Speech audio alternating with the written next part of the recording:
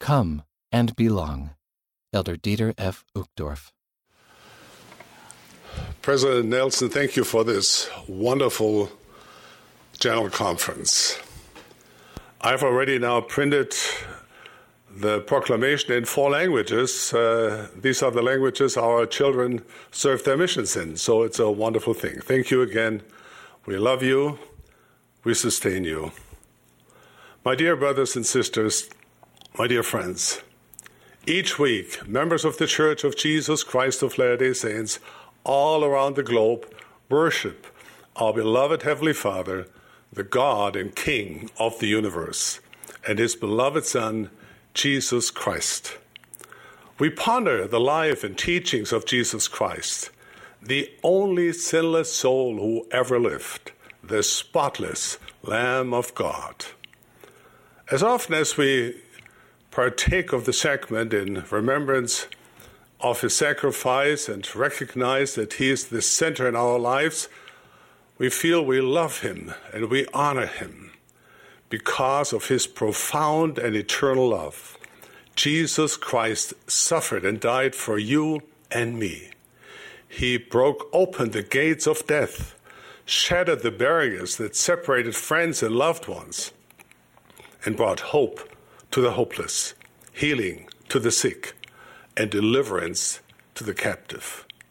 To Him we dedicate our hearts, our lives, and our daily devotion. For this reason, we talk of Christ, we rejoice in Christ, and we preach of Christ that our children may know to what source they may look for a remission of their sins. However, being a disciple of Jesus Christ involves much more than talking and preaching of Christ. The Savior Himself restored His church to help us on the path to become more like Him. The Church of Jesus Christ of Latter-day Saints is structured to provide opportunities to practice the fundamentals of discipleship. Through our participation in the Church, we learn to recognize and act on the promptings of the Holy Spirit. We develop the disposition of reaching out in compassion and kindness to others. This is an effort of a lifetime, and it requires practice. Accomplished athletes spend countless hours practicing the fundamentals of their sports. Nurses, networkers, nuclear engineers, and even I, as a competitive hobby cook in Harriet's kitchen, become capable only and skilled only as we diligently practice our craft. As an airline captain, I often train pilots using a flight simulator, a sophisticated machine that replicates the flying experience. The simulator not only helps pilots learn the fundamentals of flying, it also allows them to experience and react to unexpected events they could encounter when they take command of the real aircraft. The same principles apply for disciples of Jesus Christ.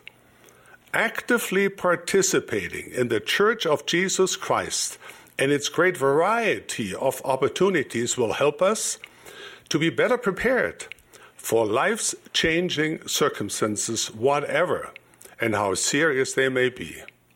As members of the Church, we are encouraged to immerse ourselves in the words of God through His prophets, ancient and modern.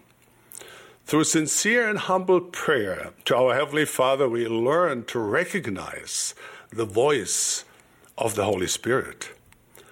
We accept calls to serve, teach, plan, minister, and administer.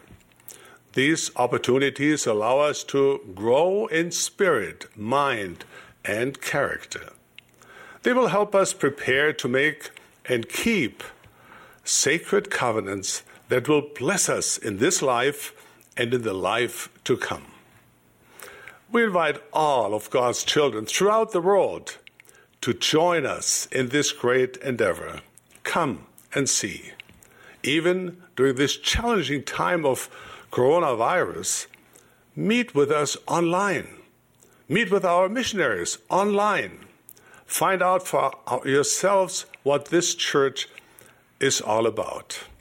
When this difficult time has passed, meet with us in our homes and in our worship places. We invite you to come and help. Come and serve with us, ministering to God's children, following in the footsteps of the Savior and making this world a better place. Come and belong. You will make us stronger, and you will become better, kinder, and happier as well. Your faith will deepen and grow more resilient, more capable of withstanding the turbulences and unexpected trials of life. And how do we start? There are many possible ways. We invite you to read the Book of Mormon. If you don't have a copy, you can read it on churchofjesuschrist.org or download the Book of Mormon app. The Book of Mormon is another testament of Jesus Christ and a companion to the Old and New Testaments. We love all of these holy scriptures and learn from them. We invite you to spend some time at comeuntochrist.org to find out what members of the church teach and believe. Invite the missionaries to visit with you online or in the privacy of your home when and where there is this possible. They have a message of hope and healing. These missionaries are our precious sons and daughters who serve in many places around the world on their own time and money. In the Church of Jesus Christ, you will find a family of people who are not so different from you. You will find people who need your help and who want to help you as you strive to become the best version of yourself, the person God created you to become. You might be thinking, I've made mistakes in my life. I'm not sure I could ever feel like I belong in the Church of Jesus Christ. God couldn't be interested in someone like me. Jesus the Christ, though he is the King of Kings, the Messiah, the Son of the living God, does care deeply about each and every one of God's children. He cares regardless of a person's position, how poor or rich, how imperfect or proven someone is.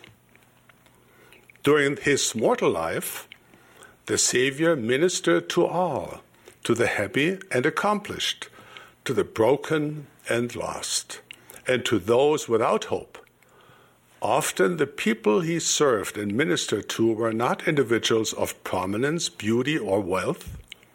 Often the people he lifted up had little to offer in return but gratitude, a humble heart, and the desire to have faith. If Jesus spent his mortal life ministering to the least of these, would he not love them today? Is there not a place in his church for all of God's children, even for those who feel unworthy, forgotten, or alone?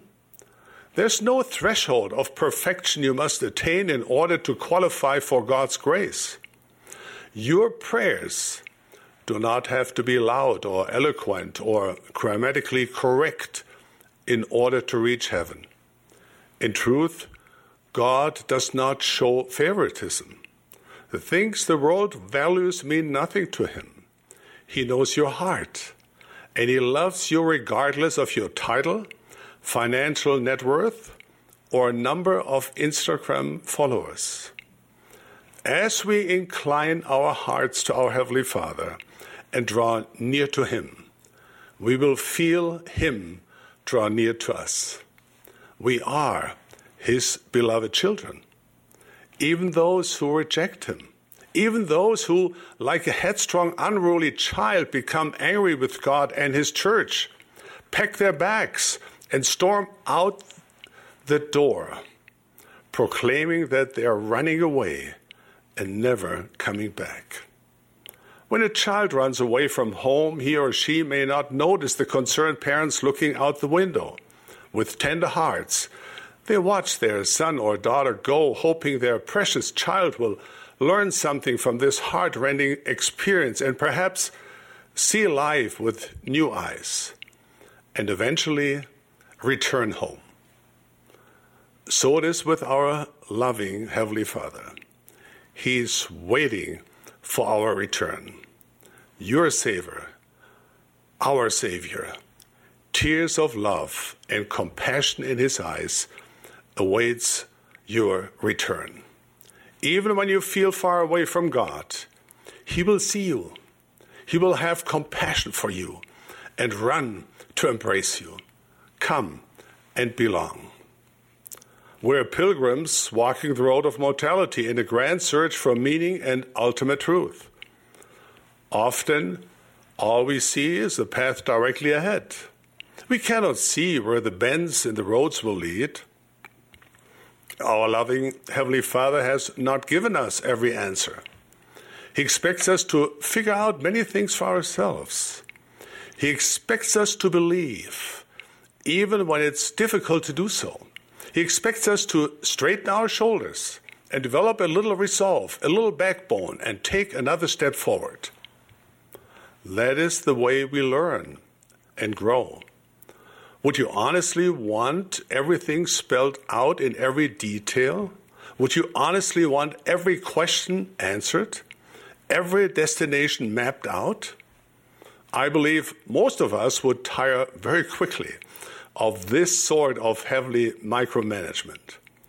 We learn the important lessons of life through experience, through learning from our mistakes, through repenting, and realizing for ourselves that wickedness never was happiness.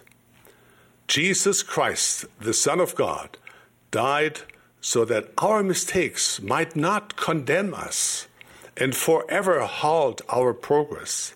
Because of him, we can repent, and our mistakes can become stepping stones to a greater glory. You don't have to walk this road alone. Our Heavenly Father has not left us to wander in darkness. This is why, in the spring of 1820, he appeared with his son, Jesus Christ, to a young man, Joseph Smith. Think of that for a moment. The God of the universe appeared to man. This was the first of many encounters Joseph had with God and other heavenly beings. Many of the words these divine beings spoke to him are recorded in the scriptures of the Church of Jesus Christ of Latter-day Saints. They are easily accessible. Anyone can read them and learn for themselves the message God has for us in our day. We invite you to study them for yourself. Joseph Smith was quite young when he received these revelations. Most of them came before he was 30 years old. He lacked experience, and to some people he probably seemed underqualified to be the Lord's prophet. And yet, the Lord called him anyway, following a pattern we find throughout the Holy Scriptures. God didn't wait to find a perfect person to restore his gospel. If he had, he would still be waiting. Joseph was a lot like you and me. Though he made mistakes, God used him to accomplish his great purposes. President Thomas S. Monson often repeated these words of advice: whom the Lord calls, the Lord qualifies. The Apostle Paul reasoned with the saints in Corinth. Consider your own call, brothers and sisters. Not many of you were wise by human standards. Not many were powerful. Not many were of noble birth. God uses the weak and the plain to bring about his purposes. The truth stands as a testimony that it is God's power, not man's, that accomplishes his work on the earth. When God appeared to Joseph Smith, he introduced his son, Jesus Christ, and said, "Hear him." Joseph spent the rest of his life hearing him and following him. As with Joseph, our discipleship begins with our decision to hear and follow the Savior Jesus Christ. If you desire to follow him, gather your faith and take upon yourselves his cross. You will find that you do belong in his church, a place of warmth and welcoming, where you can join in the grand pursuit of discipleship and happiness. It is my hope that in this bicentennial year of the first vision, as we contemplate and learn of the restoration of the Church of Jesus Christ, we will realize that it is not just a historical event. You and I play a crucial part in this great continuing story. What then is your and my part? It is to learn of Jesus Christ, to study his words, to hear him, and to follow him by actively participating in this great work. I invite you to come and belong. You don't have to be perfect. You only have to have a desire to develop your faith and draw near to him each day. Our part is to love and serve God, and to love and serve God's children. As you do so, God will encircle you with his love, joy, and certain guidance through his life and this life, even under the most serious circumstances and even beyond. Of this I testify and leave you my blessing in deep gratitude and love for each one of you. In the sacred name of our Savior, our Master, in the name of Jesus Christ. Amen.